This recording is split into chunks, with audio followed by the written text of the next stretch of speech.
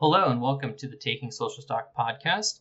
Taking Social Stock is a weekly podcast hosted by me, Andy. And me, Heather. Where we discuss various topics going on in the news, either from a social or business standpoint. This week, in episode 1, we will be discussing COVID-19, the coronavirus, and the impact it's having on school reopenings. A lot of schools just started the reopening process in the last 3 to 4 weeks.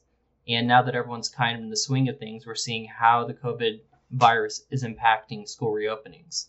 So for our first article today, we're going to be discussing a U.S. News article that was posted the end of August here, written by Anna Almendrala. We'll post a link to the article in the show notes so you can look it up for yourself. So Heather, you picked out this article. Kind of what's the highlights here? Yeah, so the name of this article is for kids with special needs, online schooling divides haves and have-nots. And this really interested me because we've seen a lot in the news leading up to school openings and after school openings about the challenges that parents and caretakers are having to look at when sending their kids back to schools. And I think we've all heard that there's this kind of growing chasm between haves and have-nots. And this really particularly stuck out to me because when you add in the layer of kiddos and youth with extra needs, that is another layer of challenges that caretakers and teachers and the children are facing. With special needs, one of the things that stands out obviously is there's their individual education plans. Depending on the student, they have different specific needs, and they have a plan of how they're going to address those and how they deliver education to the student. So whenever you're trying to deliver that program through a digital media or in a limited class space with maybe teachers who aren't qualified due to staffing issues, I could see how that would become a big problem. Yeah, for sure. And even teachers who are highly qualified, that, like you said, just this digital divide, something in the article really focuses on California, and it said something, I believe 800,000 students are classified as having additional needs. So it gives us just kind of a glance of what's happening across the country. The IEPs, yes, there is that one layer of what the teachers, the educators can deliver.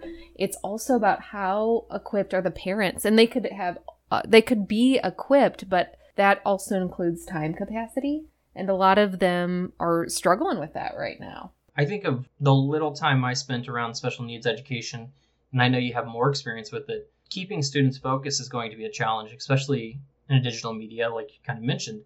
And if the parents aren't there to kind of help boost the educational process, that will be basically impossible for the educators to do their jobs, and these students are going to fall further behind. There's an article out, Malcolm Gladwell mentions it in his book Outliers, that really stood out to me. I think I talked to you about it when I read this part of the book.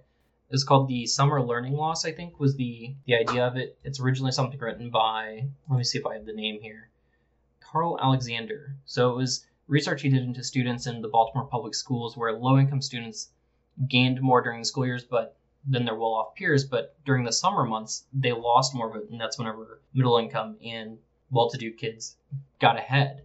And I think something like this remote education process we're moving into to prevent COVID kind of furthers that gap. So students who have parents who have more resources obviously are going to be better equipped, and they're going to have that mentorship in the home versus the parents who have less resources and maybe still have to go to work, don't have the ability to work from home.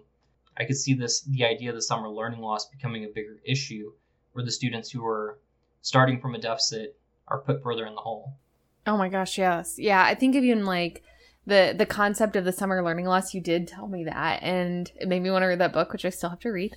But that is something that, I think that we growing up as working class kids could probably identify with to some degree. Like my parents they worked with me and stuff, but there wasn't the financial resources to I never worried about food on my plate or anything like that, right? But there wasn't the resources to plug me into expensive camps and trainings and tutors and stuff where we're seeing that's becoming a big need with the world that we're in right now, and what people are facing One of the things that really stuck out to me with this was the author mentioned parents who may have the option to pause on work or to stop working and focus on educating their kids at home if they're educating them in the home or virtually.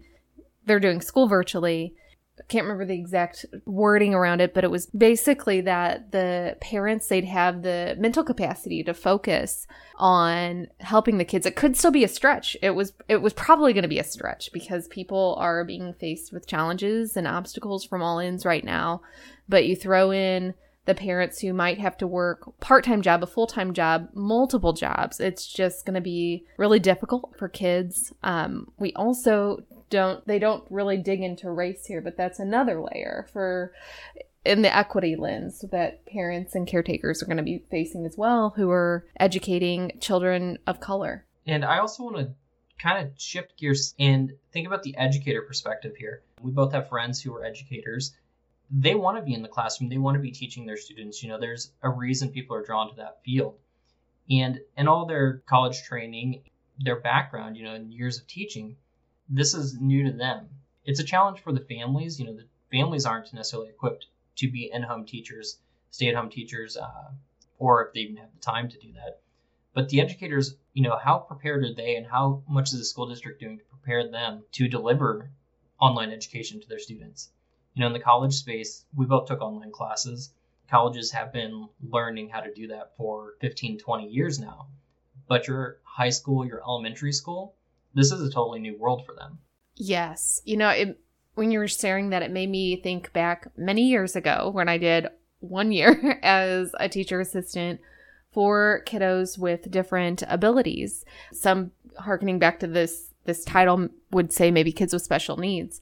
And I think about the teacher that I got to learn from, and she was my boss. She was and is amazing. And seeing how in a small classroom setting, how really present and focused she had to be to meet the kiddos where they were, that was a challenge in the classroom itself, in person, small setting. She was seasoned, highly equipped, and there wasn't that layer of having to work virtually, and virtually under really highly stressful conditions. I'd be curious to find out what the school districts did over the summer to prepare the students and the staff for this upcoming semester. A lot of ways, at least locally, I really felt like the school districts were taking more the approach of plan for the best and hope for the best versus plan for the worst and hope for the best, because every school seemed like they were focused on, we're going to have a way to get the students in the classroom versus figuring out how do we deal with the technological hurdles of, the special needs students. It's going to be an impossible challenge, but maybe the best strategy was to figure out a way to deliver education to the students who were, more able to learn from home, figure out how to meet the internet needs, to spread out the students if they had to split it up, and then focus on in-campus or on-campus learning for the students who that would not be an option. It seems like a lot of cases they just took a one-size-fits-all approach. Yeah, it does. And it's obviously not my lens, and I'm confident some districts have done really well in preparing, but it does seem like across the board there was too much optimism and maybe not enough realism in terms of planning. So that was really disappointing to see, and we're seeing the impact that it's having on, like you said, the educators, the parents that we know. We're seeing these humans as everybody is right now. It's beyond frustrating. But that is something that I don't have a lot of knowledge into, of like what happened. Why did that happen? I'm sure there'll be plenty of case studies coming out about that down the road. Now, if you shift focus a little bit, we talked a lot about parents, who can stay at home.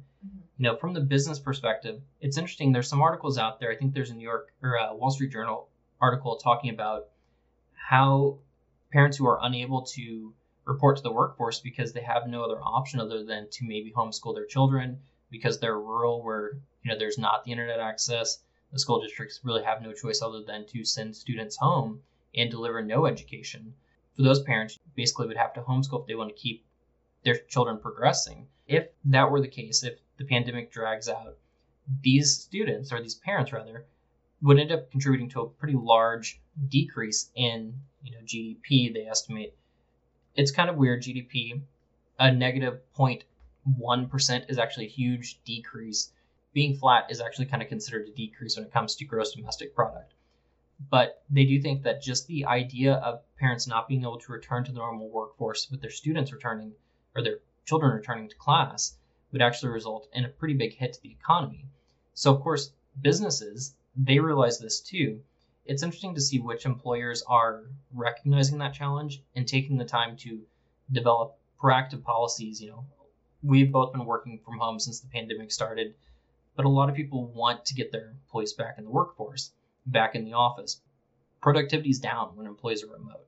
It's maybe not huge. People are adapting, but it is kind of, I see it in my business. Have you seen it in yours? I'm sure it has to be there. Absolutely. Yeah, I think it's not a big impact, but I think employers would like to see their office spaces being utilized. Mm-hmm.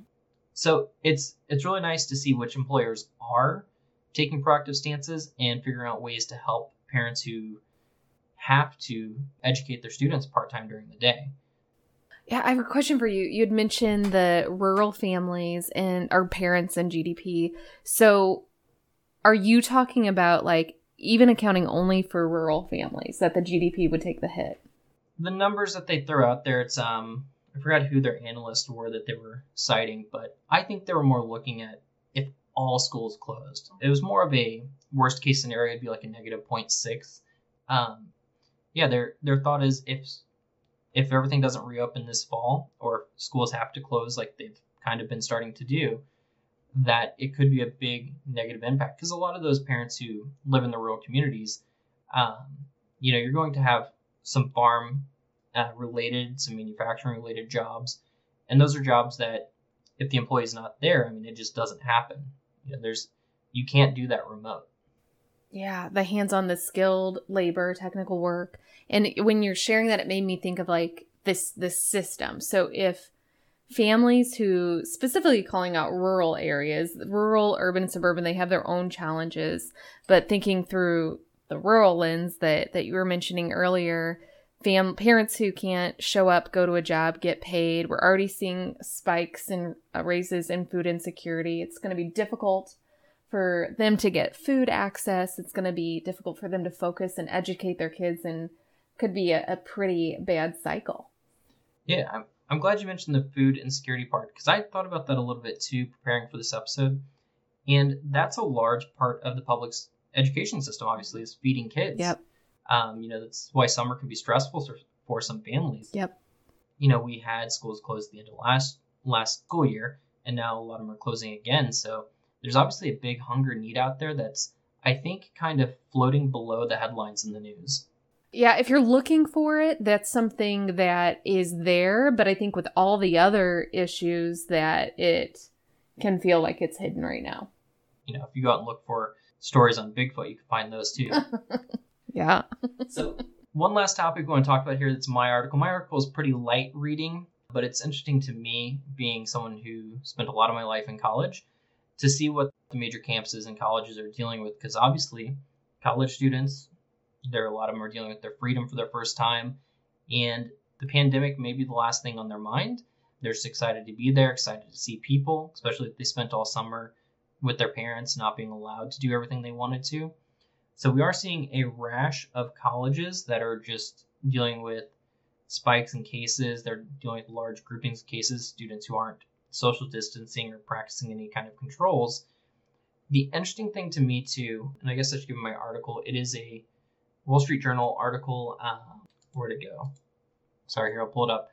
But some schools are kind of citing this idea of health privacy for not sharing all their numbers. The government came out and kind of said, no, you can share these numbers. It's not a privacy issue. But some schools are kind of hiding behind that to not share how bad of an outbreak they've had. But so wait, question for you. So Are they wanting to identify the students, or they're just wanting to give the overall number? It's kind of the idea of, I don't know if they're wanting to give out names or anything, but it's more they don't want to share all the details of what's happening, just because it will scare students, but also just could hurt enrollment. Yeah. There's been kind of some stories floating around about that. it's an interesting way schools are kind of bending the information using privacy protection laws in their favor. Yep. So it's a little weird. But the big thing facing colleges right now is you have all these college students who come onto campus, they're interacting, they're spreading the pandemic, they're spreading the disease amongst each other. And now what do? If they close the campus and send the students home, that could create a risk for their family that they're returning to, spreading the virus around the country then, because you have all these students who came to one place and now you're redispersing them. But when I read through this article, and I'll give you the title here, it'll be linked in the show notes too. The colleges with COVID-19 outbreaks are sending students home. It's by, doesn't say who the author is.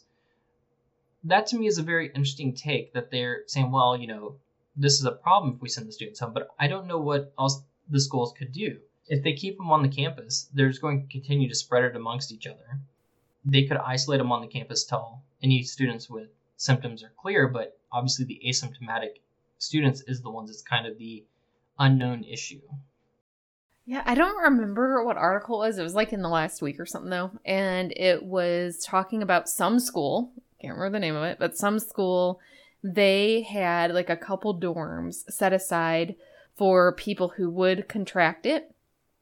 So they could try to be ahead of the game. I don't know how that's planning out for them. If I remember correctly though, I think that students were contracting COVID so frequently that they were leery that they were going to overfill. So question is, with these schools, did they talk about if many of them are going to online automatically, or what does that look like? It didn't really go into it in this article. Obviously, a lot of colleges are very well equipped for that, and whenever everything starts shutting down in the spring, they did that pretty much right away. They went to online classes. They already had whatever online tool they were using. It was just a matter of onboarding all the non-remote learning students and the faculty who weren't used to using it. So I would assume most of them, that wasn't an issue. Yeah. What comes to mind for you when you think about like the economic impact of this shakeup for students and staff and faculty at colleges? Well, it's interesting because there are articles out there about students who are, and people questioning the cost of higher education or college right now, because, well, if you can't go to campus, these campuses have these huge endowments, you're charging a lot for tuition, and you're not even on campus to use it. You get charged a fee for printer usage. Mm-hmm. That's part of your tuition that obviously if you're not on campus, can't go to the library, you're not printing any paper. There's a lot of those little fees that are built in that I don't know if they're addressing, but there is a big push for reconsideration of what tuition is, but also students are just not going to be completing classes. They're not going to be getting the same education. So I think the biggest economic impact that this is going to have is it's going to delay students getting back, getting into the workforce. You're going to have probably a higher dropout rate. So we're going to have fewer college graduates entering into positions that want that piece of paper. That's the biggest to me. I think we're going to see a lot more students dragging out their education to 5 to 6 years for a 4-year degree.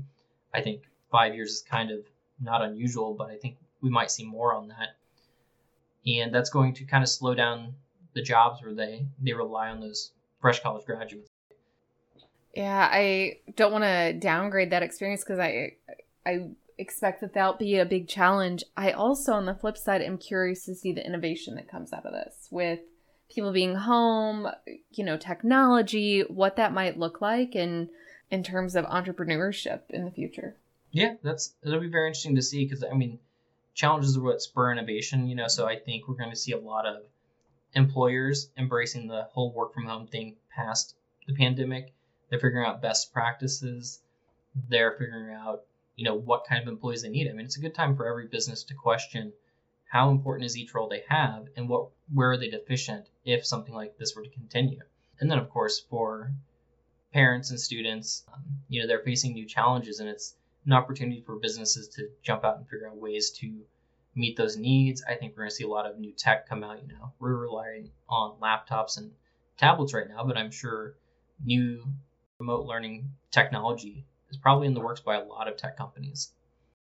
Yeah, I would imagine that some professors specifically, I'm thinking of a couple of people we know who are professors, and they're younger, they're up to speed, they're hip to technology. But I think at their school where they teach, they had like a learning opportunity class for professors who needed to learn how to teach remotely, because that's even something for highly formally educated people. I think that's going to be a challenge. So I think it'll be interesting to see how many of these schools in the coming months become kind of like temporary ghost towns. Oh, yeah, definitely. The big thing going forward is I think schools and employers just have to continue to innovate and expect the pandemic to continue. The whole idea was that it would end in the summer. That didn't happen. We have vaccines on the way. There's a lot of progress going in that field. No one knows how long-term effective they are. I think the wise advice for any business and school would be to plan for continued shutdowns and just hope for improvements going down the road. Yeah. In the meantime, it's like a lot of try to, if we can or when we can, support people we know who are parents and educators, because it's no matter what happens, it's just a tough time for everybody. For sure.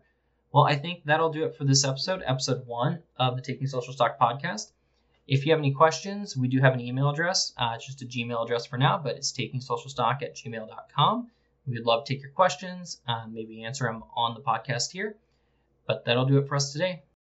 Thanks, folks.